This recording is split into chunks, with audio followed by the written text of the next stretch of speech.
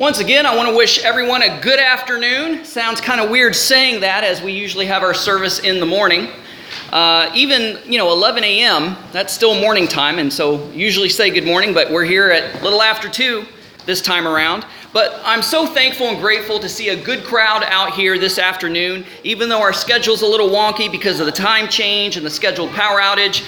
You've all made it your goal and your purpose and your desire to be out here in the house of the Lord this morning to fellowship with your brothers and sisters. And for that, I am so grateful and so thankful for. Now, last week, we talked about defiant courage.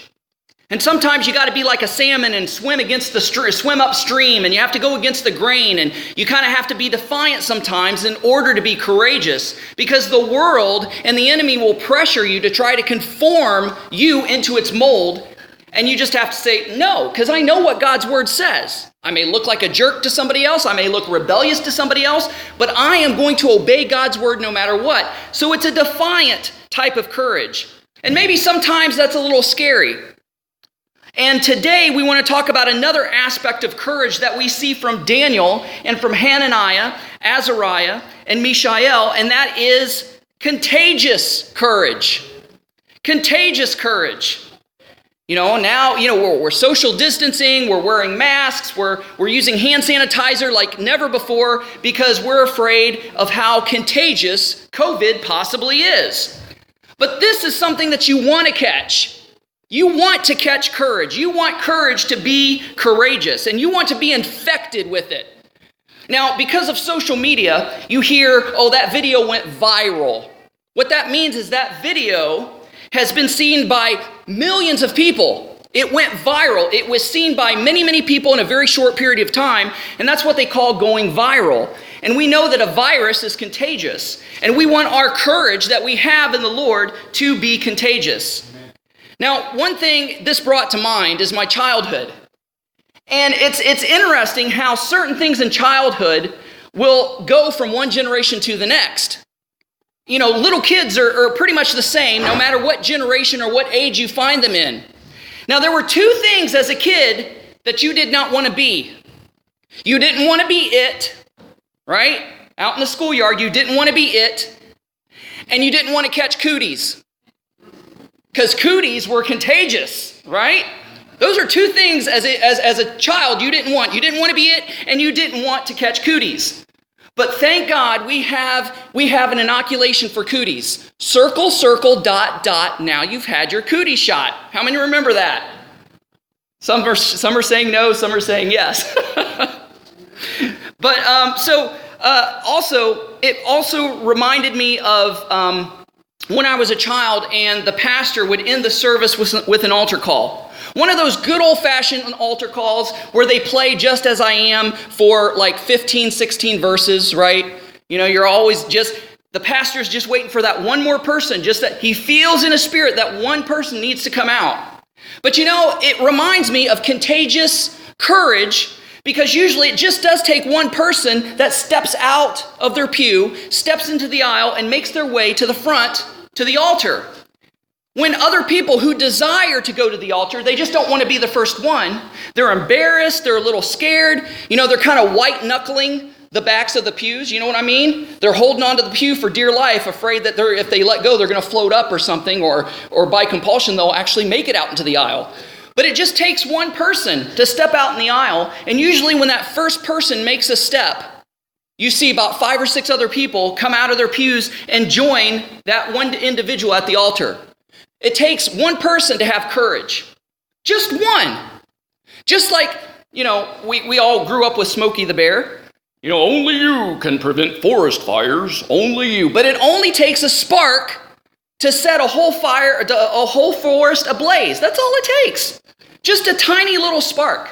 Something very seemingly insignificant, but has potential for great, great power and great destruction. And that's the same thing with courage. It may seem little, and it may seem small, but it just takes one person to stand up, one person to have courage in order for courage to be contagious. So we're going to see that here in our sermon today. So in Daniel chapter 1, starting with verse 3, and we've read this virtually ever since we've started the Daniel series, but it's interesting that you could read the same verse and like a diamond is cut from different angles and you can get a different point of beauty each time you turn the diamond and cut it a certain way. It's the same with Scripture. You can read the same Scripture 4 or 5 different times and get something different out of it each time. So it says in Daniel chapter 1, starting with verse 3, the king ordered Ashpenaz, the chief eunuch, to bring some of the Israelites from the royal family and from the nobility, young men without any defect, good looking, suitable for instruction in all wisdom, knowledge, perceptive, and capable, serving in the king's palace. He was to teach them the Chaldean language and literature. The king assigned them daily provisions from the royal food and from the wine he drank. They were to be trained for 3 years, and at the end of that time, they were to attend the king. And I'm just going to go ahead and read verse 6.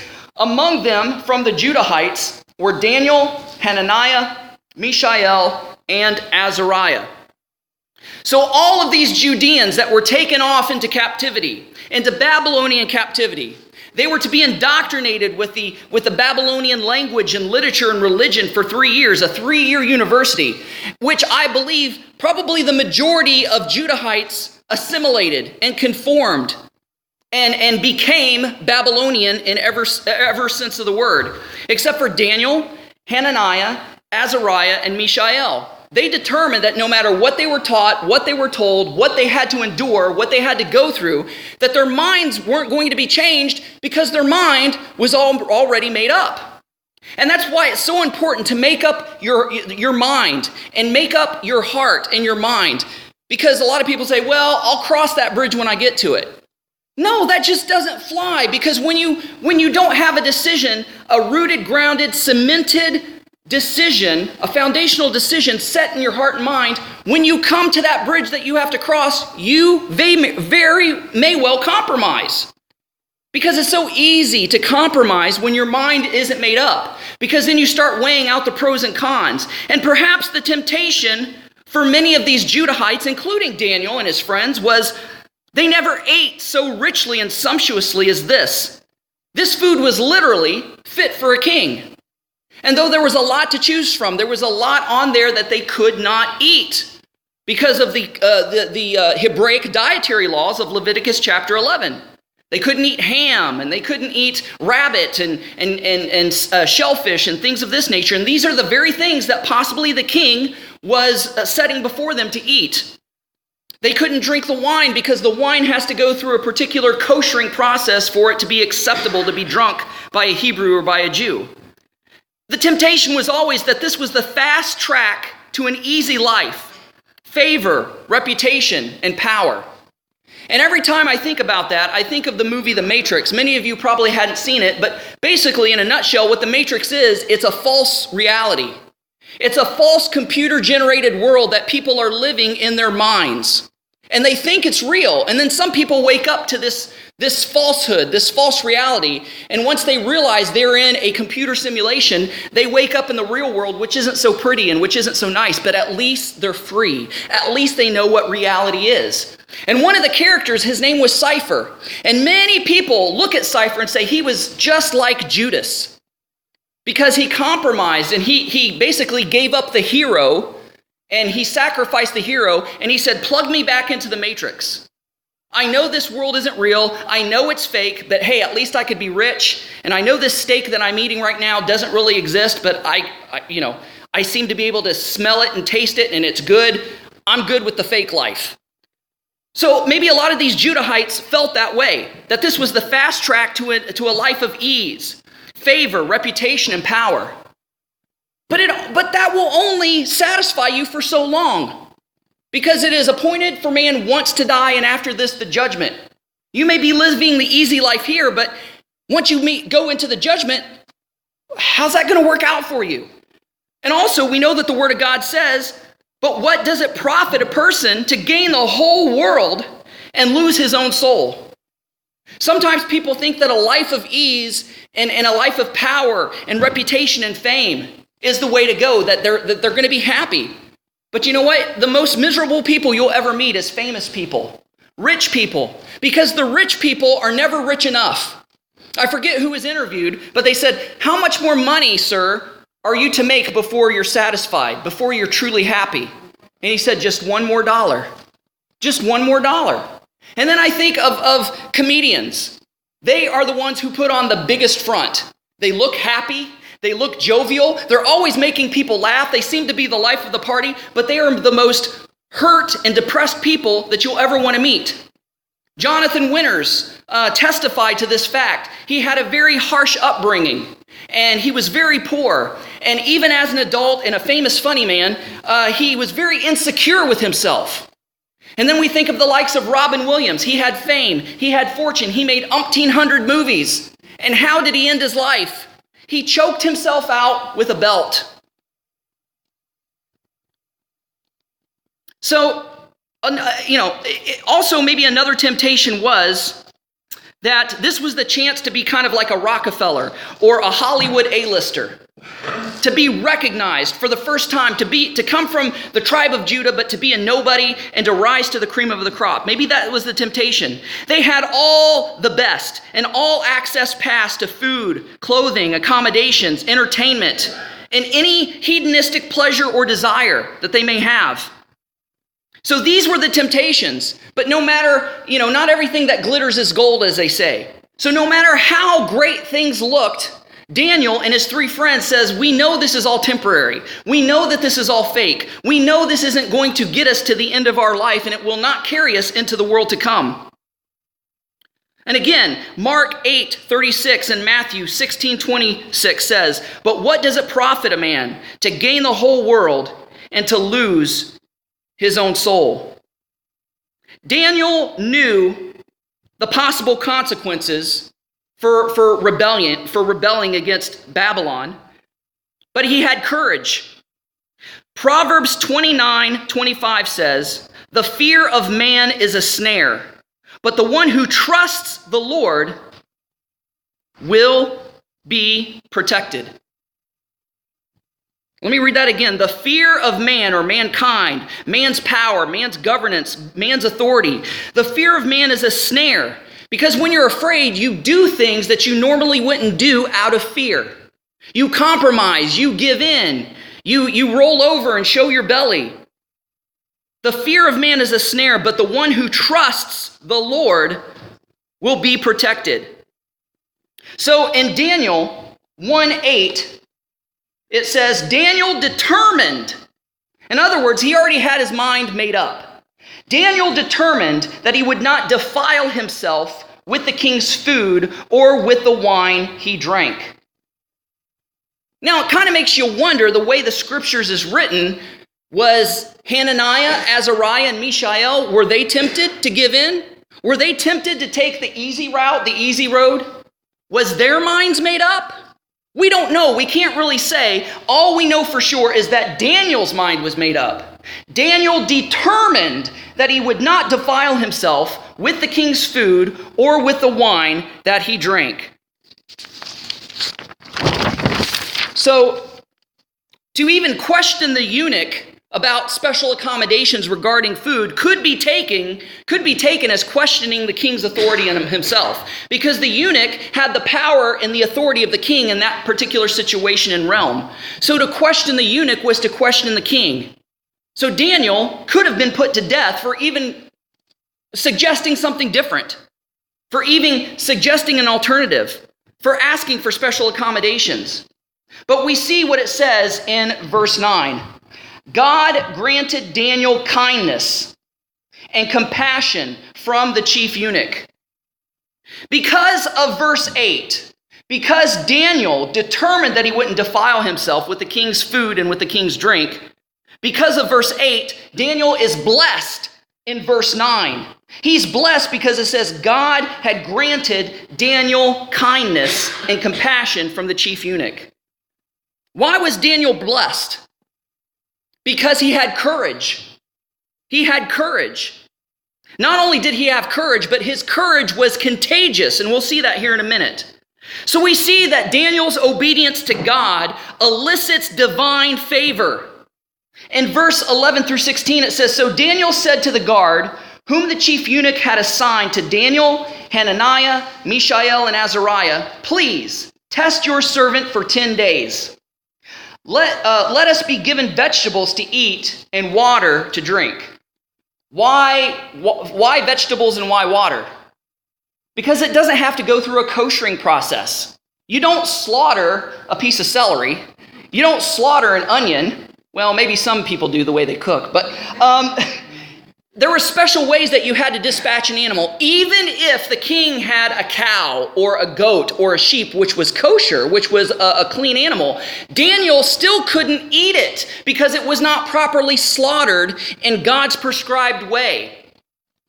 The kosher way is slitting jugular to jugular, so a rush of blood comes and the animal passes out. And the knife is so sharp, the animal doesn't even feel the knife blade. It's a very humane way to dispatch an animal. The way other nations do it, and the way people still do it today in the processing plants, is they'll club the cow or the sheep or the goat over the head, or back in Daniel's time, they would strangle, which was a slow, painful death. They would strangle the animal. So even if it was a clean animal that was presented to Daniel and his friends, they still couldn't eat it because it wasn't prepared properly. So there's no special preparation for vegetables. And so that's why they decided only vegetables. Let us be given vegetables to eat and water to drink. Then examine our appearance and the appearance of the young men who are eating the king's food, and deal with your servants based on what you see. So now a lot of people may question a vegetarian type diet because it's hard to get protein. But if you eat beans and nuts and certain things like that, you can get the proper amount of protein. And I'm sure Daniel knew this. He knew how to keep himself healthy on a vegetarian type of diet. So he wasn't worried about, when the 10 days were up. He knew that he and his friends would look stronger and better and more fit than the rest of his contemporaries. He agreed with them about this and tested them for 10 days. And the end of the 10 days, they looked better and healthier than all the young men who were eating the king's food. So the guard continued to remove their food and the wine that they were to drink and gave them vegetables. So does this mean that Daniel and his friends were vegetarians for the rest of their life? Quite possibly, unless they were able to reach such a status of power and nobility within the kingdom, they can hire people and instruct them to properly prepare and slaughter clean animals. But we don't know because the word doesn't say. But even so, Daniel wasn't going to go against God's word just out of convenience. So Daniel stood alone. And God blessed Daniel because he was courageous. And his courage was contagious. And even though Daniel stood alone, he took a stand.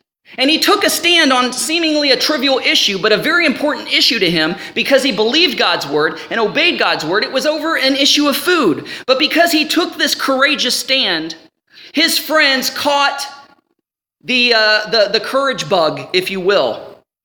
So Daniel's stand and Daniel's courage gave Hananiah, Azariah, and Mishael courage that they would need in the future, as we will read here in a few minutes. But in Philippians 1, 12 through 14, it says, "Now I want you to know, brothers and sisters, that what happened to me has actually advanced the gospel, so that it has become known throughout the whole imperial guard and to everyone else that my imprisonment is because I am in Christ.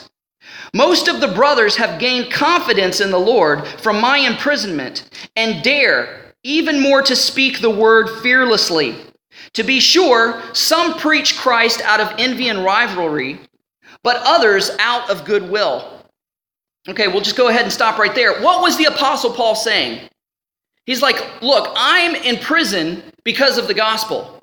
But even though I'm in prison and I'm in chains, and sometimes I'm whipped and sometimes I'm beat, sometimes whatever, he said it doesn't matter. I'm still preaching the gospel. And because I preach the gospel, the whole imperial guard and the whole empire knows about the Lord and Savior Jesus Christ. And because of my actions in incarceration, my actions in the dungeons, my action in prison, my actions because I'm in chains has given other Christians, other believers, the courage to speak out and to be bold as I am. So just think about this, because most of Paul's letters were written from a prison cell or house arrest. He says, I want you to know, brothers and sisters, that what has happened to me has actually advanced the gospel. You would think it's pretty bad news if you get thrown in jail because you're a Christian. And that may seem like bad news, but you know what? Prisons need chaplains, don't they? So if you're a believer and God allows you to go to prison for him, you literally have a captive audience, you know? So this is what the Apostle Paul was saying. He's like, I want you to know what has happened to me has actually advanced the gospel, so that it has become known throughout the whole imperial guard and to everyone else that my imprisonment is because I am in Christ. I didn't steal, I didn't cheat, I didn't murder, I didn't break Roman law. I'm here because of Jesus Christ. That's it. That's the only thing I'm guilty of. And he said, most of the brothers, this is what I want to hone in on. Most of the brothers have gained confidence in the Lord from my imprisonment and dare even more to speak the word fearlessly. It's as if the believers who were on the outside saw Paul's imprisonment and they're like, man, if he can be a believer behind bars, if he can be a believer in chains, if he can be bold and speak the truth and speak the gospel, no matter how unpopular it is, then what's my excuse here free on the outside? I'm going to be just as bold as the Apostle Paul is. Most of the brothers gained confidence. We could say courage in the Lord from my imprisonment. And dare even more to speak the word fearlessly. That's the key word, fearlessly. Because Daniel stood, the three Hebrews would later take courage because they too would have to stand, and they would have to stand alone. In Daniel chapter 3, beginning with verse 4, it says, a herald loudly proclaimed, people of every nation and language, you are commanded, when you hear the sound of the horn, the flute, the zither, the lyre, the harp, the drum, every kind of music, you are to all face down and worship the gold statue that Nebuchadnezzar has set up. But whoever does not fall down and worship will immediately, no ands, ifs, or buts, immediately be thrown into the furnace blazing with fire. Therefore, when all the people heard the sound of the horn, the flute, the zither, the lyre, the harp, and every kind of music, people of every nation and language fell down and worshiped the gold statue that the king Nebuchadnezzar had set up. Some of the Chaldeans took the occasion to come forward and maliciously accuse the Jews. They said to King Nebuchadnezzar, may the king live forever. You, as king, have issued a decree that everyone who hears the sound of the horn, flute, zither, lyre, harp, drum, and every kind of music must fall down and worship the gold statue. Whoever does not fall down and worship will be thrown into the furnace of blazing fire. There are some Jews you have appointed to manage the province of Babylon. So these Jews that are not bowing down and worshiping the statue, it's making Nebuchadnezzar look bad because Nebuchadnezzar put them in charge in a high authoritative position. So Hananiah, Azariah, and Mishael, better known as Shadrach, Meshach, and Abednego, these men have ignored you, the king. They do not serve your gods or worship the gold statue you have set up. Now, really, what's the big deal? What's the big deal about bowing down to a statue? The statue's not alive. I mean, it's just a gold statue. It can't hear, smell, eat. It can't do anything against you. It doesn't even know if you're bowing down or not. So what's the big deal? I mean, it just matters that Jesus is in my heart, right? I mean, God knows that I'm against this idol and against this statue, but God knows my life is at risk, so I'll just bow down because God knows my heart. Is that okay? Where were Hananiah, Azariah, and Mishael getting their resolve, their determination, their courage? Where was the line drawn in the sand for them? They knew that the Bible says, thou shalt have no other gods before me. You are not to bow down. You are not to make or bow down to any graven image. This was black and white. There was no wiggle room. There's no compromise. There's no fudging. It doesn't matter that you didn't mean it in your heart to bow down on the outside. You just ruined your witness. People say, well, look at these Jews. I thought they worshiped Yahweh, the God of Israel. And look, they're bowing down to this gold Babylonian statue. Well, I guess they converted. I guess they changed their mind. I guess they don't worship their God anymore. What you do on the outside matters just as much as how you feel and think on the inside. And you know what? There may be coming a time, where people will say, now look, guys, I know that you love Jesus, and that's fine. That's fine. We're not asking you to believe any differently. Just don't bring it outside your house. You guys can just worship in your homes. You guys could just keep quiet about it and keep amongst yourselves, but we don't want to hear it in the public forum. It'll be tempting to say, okay, really sheepishly. But if we do that, we are not fulfilling the Great Commission. Am I right? We're to go out and preach the gospel, whether people like it or not, whether they want to hear it or not. We are obligated, commanded by our Lord and Savior Jesus Christ, the one who sacrificed his own life for us, to go and spread the truth of the good news of the gospel. If it's good news, why do you want to keep it to yourself? It doesn't make sense. I mean, it's like, if there's a 2-for-1 sale at Jean Coutu or at Walmart, or buy one, get one free, you tell your friends about it because, hey, it's a good deal. Buy one, get one free. It's good news. Well, how much better is the news of eternal life? How much better is the news that your sins could be remitted and forgiven, that you could be free from your addictions, hurts, habits, and hang-ups? What better news is there than that? And yet we're sitting on it like it's something that we should be ashamed of. We're sitting on it like, oh, well, I shouldn't say anything. I don't want to get people mad or offended or rock the boat.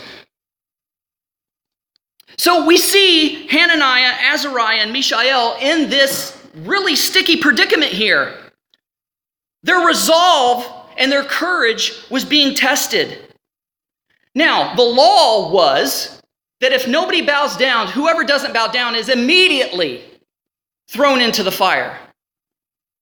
The king, he gave in a little bit. He wasn't as hard fast on that rule because he thought the world of Hananiah, Azariah, and Mishael. He thought, well, maybe they just didn't get the memo. Maybe they're confused. Maybe they don't understand. I'm going to give them the benefit of the doubt, and I'm going to give them a second chance. Nebuchadnezzar didn't have to do that because the law said immediately thrown in to the fiery furnace. But we see in verse 13, then in a furious rage, Nebuchadnezzar gave orders to bring Shadrach, Meshach, and Abednego. So these men were brought before the king, and Nebuchadnezzar asked them. He didn't have to ask him anything. He was the king. He made the law. By his own law, they should have been thrown into the furnace immediately, no questions asked. Do not pass go, do not collect $200.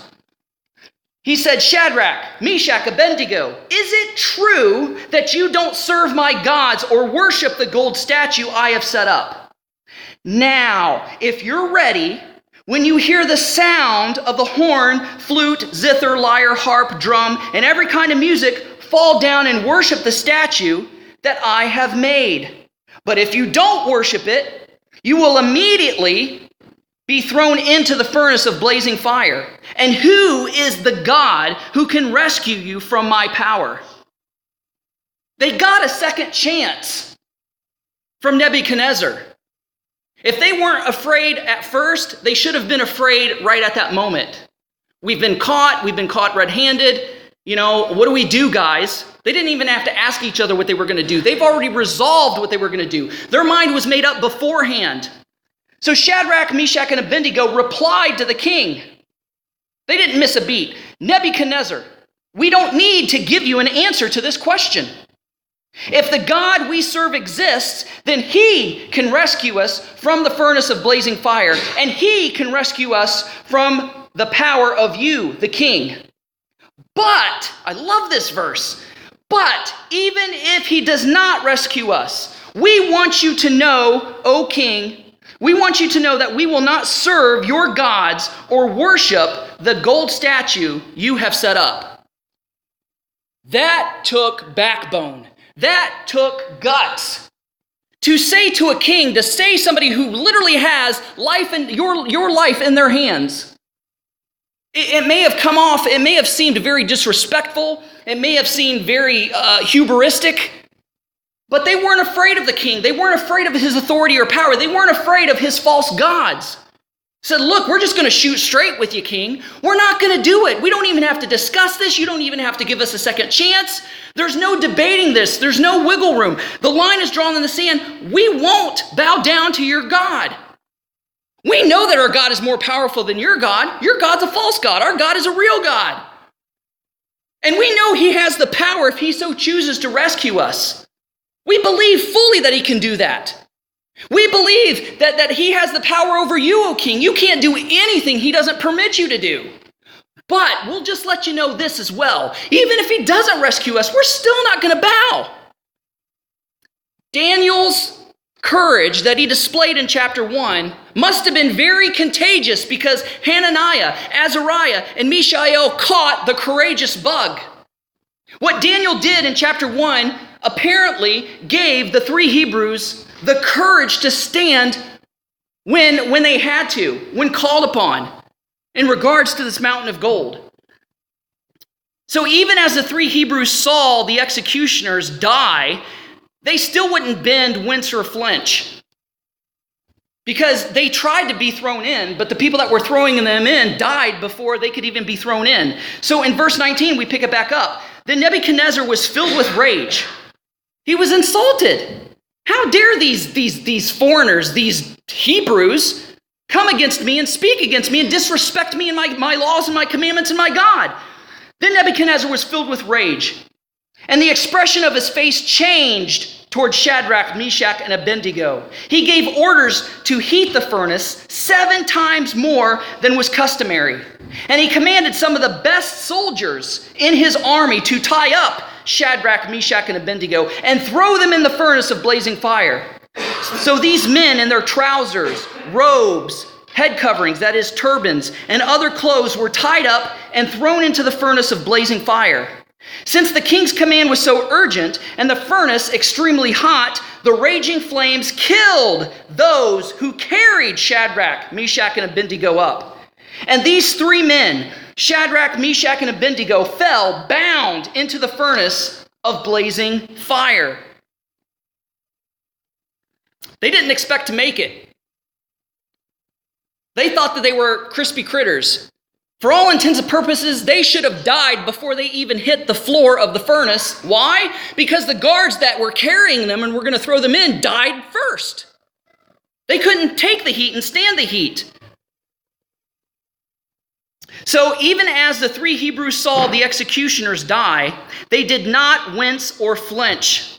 They didn't expect to make it, but they had the courage, and their courage opened the way to show the miraculous and the greatness of God. We continue on, and it says, Then King Nebuchadnezzar jumped up in alarm.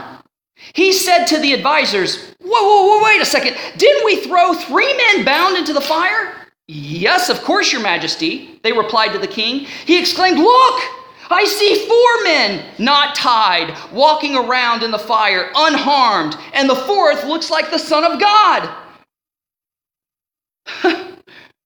Nebuchadnezzar then approached the door of the furnace of blazing fire and called. Now, when there's a roaring fire, you just can't talk in a normal voice, right? Because the roar of the flames will overpower your own voice. So imagine how loud the king had to shout in order for Shadrach, Meshach, and Abednego to hear him. Nebuchadnezzar then approached the door of the furnace of blazing fire and called, Shadrach, Meshach, Abednego, you servants of the Most High God, come out. Stop. Did you catch what Nebuchadnezzar just said? He said, servants of the Most High God. He didn't say servants of my God, servants of the Babylonian God, servants of Molech, servants of Baal, servants of Dagon. He said, servants of the Most High God, come out. In that statement, Nebuchadnezzar just admitted that his gods were nothing compared to Yahweh. He just admitted right there that his gods were lower than the God of the children of Israel. That alone is a miraculous revelation and a miraculous statement coming from a pagan king. So Shadrach, Meshach, and Abednego came out of the fire. When the satraps, prefects, governors, and the king's advisors gathered around, they saw that the fire had no effect on their bodies. Not a hair of their head was singed. Their robes were unaffected, and there was no smell of smoke or fire on them. Nebuchadnezzar exclaimed, "Praise to the God of Shadrach, Meshach, and Abednego." Wow, King Nebuchadnezzar is really having a change of heart here. He was all gung-ho for this idol, this statue, whoever it was that he erected and wanted everybody to worship. He himself was even worshiping it. And yet him to say, "Praise be to the God of Shadrach, Meshach, and Abednego." He sent his angel, and he rescued his servants who trusted in him. They violated the king's command. Right there, Nebuchadnezzar is admitting and recognizing the courage of Hananiah, Azariah, and Mishael. They violated the king's command. And the implication here is they violated knowing full well what would happen to them, knowing they would die, knowing they would be cast into the fiery furnace. They violated the king's command and risked their lives rather than to serve or worship any god except their own God. Therefore, I issue a decree. Wow, things are really getting serious here.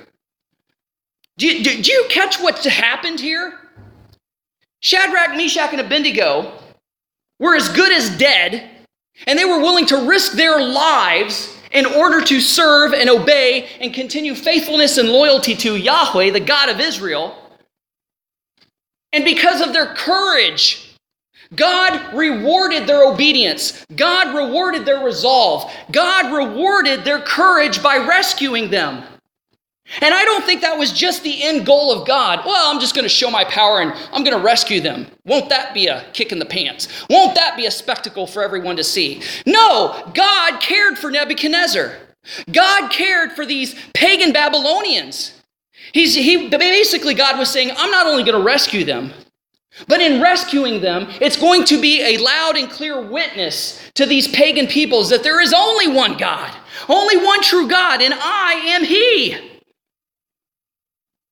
So it says, therefore, this is Nebuchadnezzar speaking, I issue a decree that anyone of any people, nation, or language who says anything offensive against the God of Shadrach, Meshach, and Abednego will be torn limb from limb.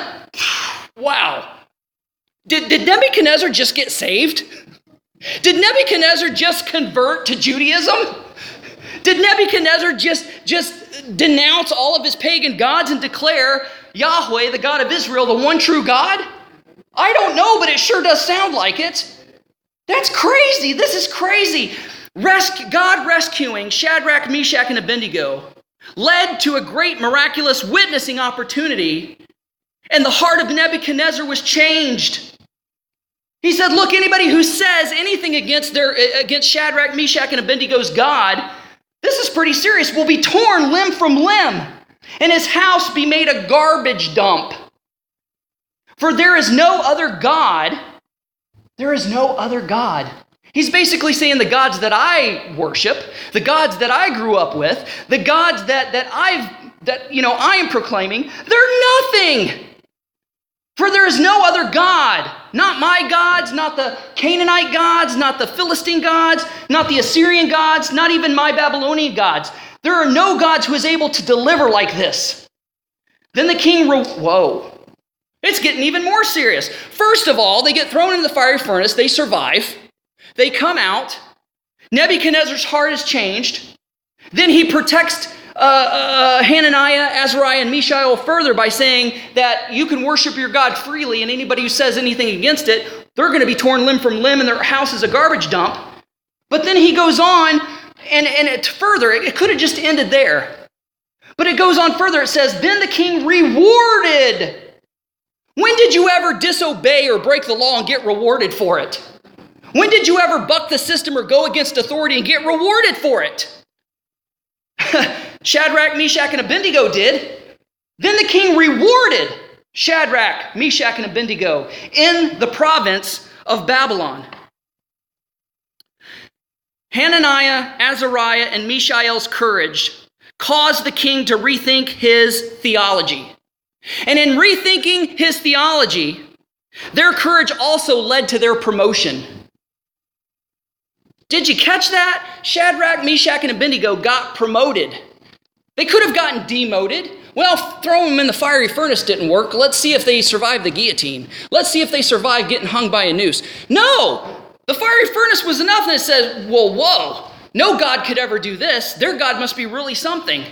We're going to protect them because we don't want their God's retribution upon us. But not only that, this is so fantastic, I'm going to reward them and promote them. They're going to have greater authority, greater prestige, greater power in Babylon. This is just unheard of. So in Daniel 3:30, then the king rewarded Shadrach, Meshach, and Abednego in the province of Babylon. They got promoted. Their courage was contagious. Their courage made a difference. Because of their courage and their obedience, they got rewarded and promoted, which is unheard of. Now, there is a Jewish tradition. You know when the Red Sea parted? This isn't in the Bible, but this is in the chronicles of the rabbis and sages and in the Jewish tradition. The Red Sea didn't part in an instant. God said, I'm going to part the Red Sea. And just as he was about to part the Red Sea, somebody made the first step. It was Nachshon. Nachshon was a leader in the tribe of Judah.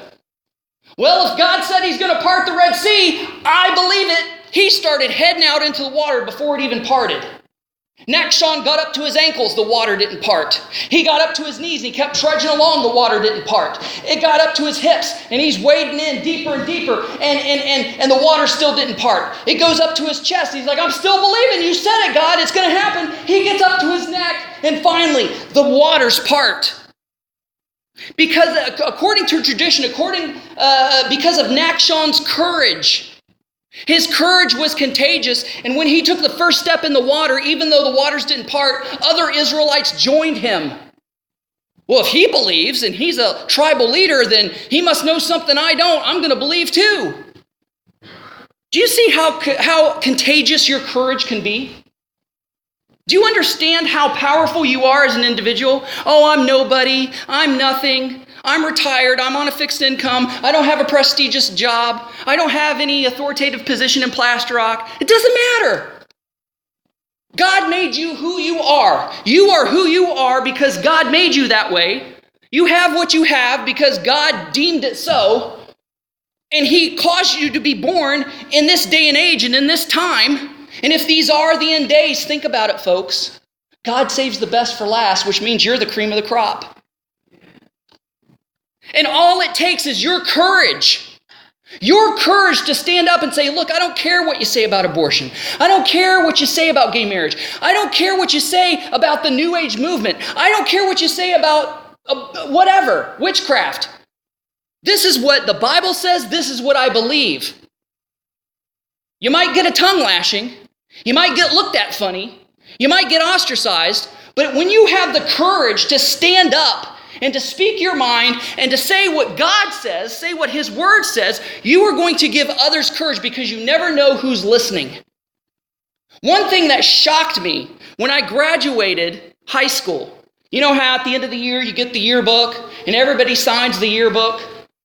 Well, I even had some of people that made fun of me, some people that ridiculed me, some people that even tried to beat me up, say, hey man, can I sign your yearbook? Sure, why not? And what they wrote blew me away. They said, look man, you took a lot of heat during your high school career. I just want to let you know that I admire the courage that you had to stand up for your beliefs. It would have been easy for you to give in, to smoke a joint, to do drugs, to smoke, to drink, to have premarital sex, whatever. We ridiculed you. We made fun of you. We even tried to beat you up a couple times, but you wouldn't budge. You wouldn't stand down. You have more courage than I.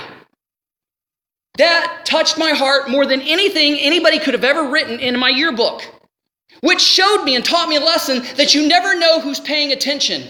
You never know who's watching. You never know who's listening. I even had other Christians come up to me and say, man, I wish I had the courage you did. I'm a Christian, but I never told anybody.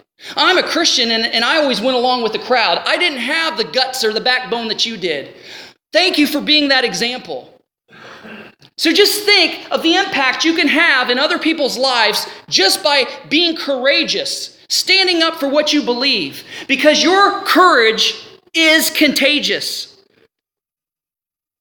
In Joshua 1:6-9, twice God says, be strong and courageous. Be strong and courageous. And in Joshua 24:15, he says, do not be afraid or discouraged. The Lord God is with you wherever you may go. Choose this day whom you will serve. As for me and my house, we will serve the Lord. And in Matthew 28:20, Jesus says, I am with you always, even until the end of the world. What does the Bible say about God? God never changes. God is the same yesterday, today, and forever. And the very same God that was in the lion's den with Daniel, the very same God that was in the fourth man in the fiery furnace with Hananiah, Azariah, and Mishael, is the exact same miracle, powerful God that is living in your hearts if you're saved. Do you realize that? Do you understand that? The same God we read about in Daniel 1 and Daniel chapter 3 is the same God that lives inside us. And if he could do those miraculous things for Daniel and for Hananiah, Azariah, and Mishael, think of what he can do for you. There's a prophecy in Joel, and it's reiterated in Acts, that in the last days, in the latter times, that God is going to pour out his Spirit upon us once again. So it tells me that the same type of miracles that happened back in the Old Testament days and the New Testament days could possibly happen today. We just got to be courageous enough to step out and take that risk and take that chance. What's the worst that can happen, folks? We die? Wouldn't that be a reward? Wouldn't that be, that would be a good thing. Paul said, you know what, fellas? I'm so homesick. I want to go home. I just want to go home so bad. But I know it's more beneficial that I stick around for your sake. And I'm going to stick around as long as God has me, and I'm not going to leave 1 second before. That's the same attitude we should have as well. The very same attitude we should have as well. So I want to challenge you to be courageous. Speak your mind. Stand up for what you believe. You don't have to be a jerk about it. You don't have to shove it down people's throats. We can do it in a tactful and loving way, but at the same time, stand your ground. Don't budge. If God is for us, who can be against us? I know some of the message that I've been preaching has been pretty scary, pretty doom and gloom, but I'm hoping this message kind of gave you a oomph, that little extra to say, yeah, I can do this. Because it doesn't really matter what you say or do in here. It matters what you say and do the rest of the week when you're outside and not here among us. It's easy to be a Christian sitting in a pew. It's harder to be a Christian out in the world when you're challenged and pushed and the whole society is against your ways and against your way of thinking and doing things. Let's pray. Oh, Lord, courage. Courage. We thank you for the courage that only you can give. I've done things in my life that if it was in my flesh, I would have never done them. I'm too chicken. But because you dwell within me, greater is he that is in me than he that is in the world. Because you, Lord Jesus, dwell in my heart. You have given me the courage in situations where, in all intents and purposes and in my flesh, I should have chickened out and backed down. And I give you all the praise and the honor and the glory and the credit for that.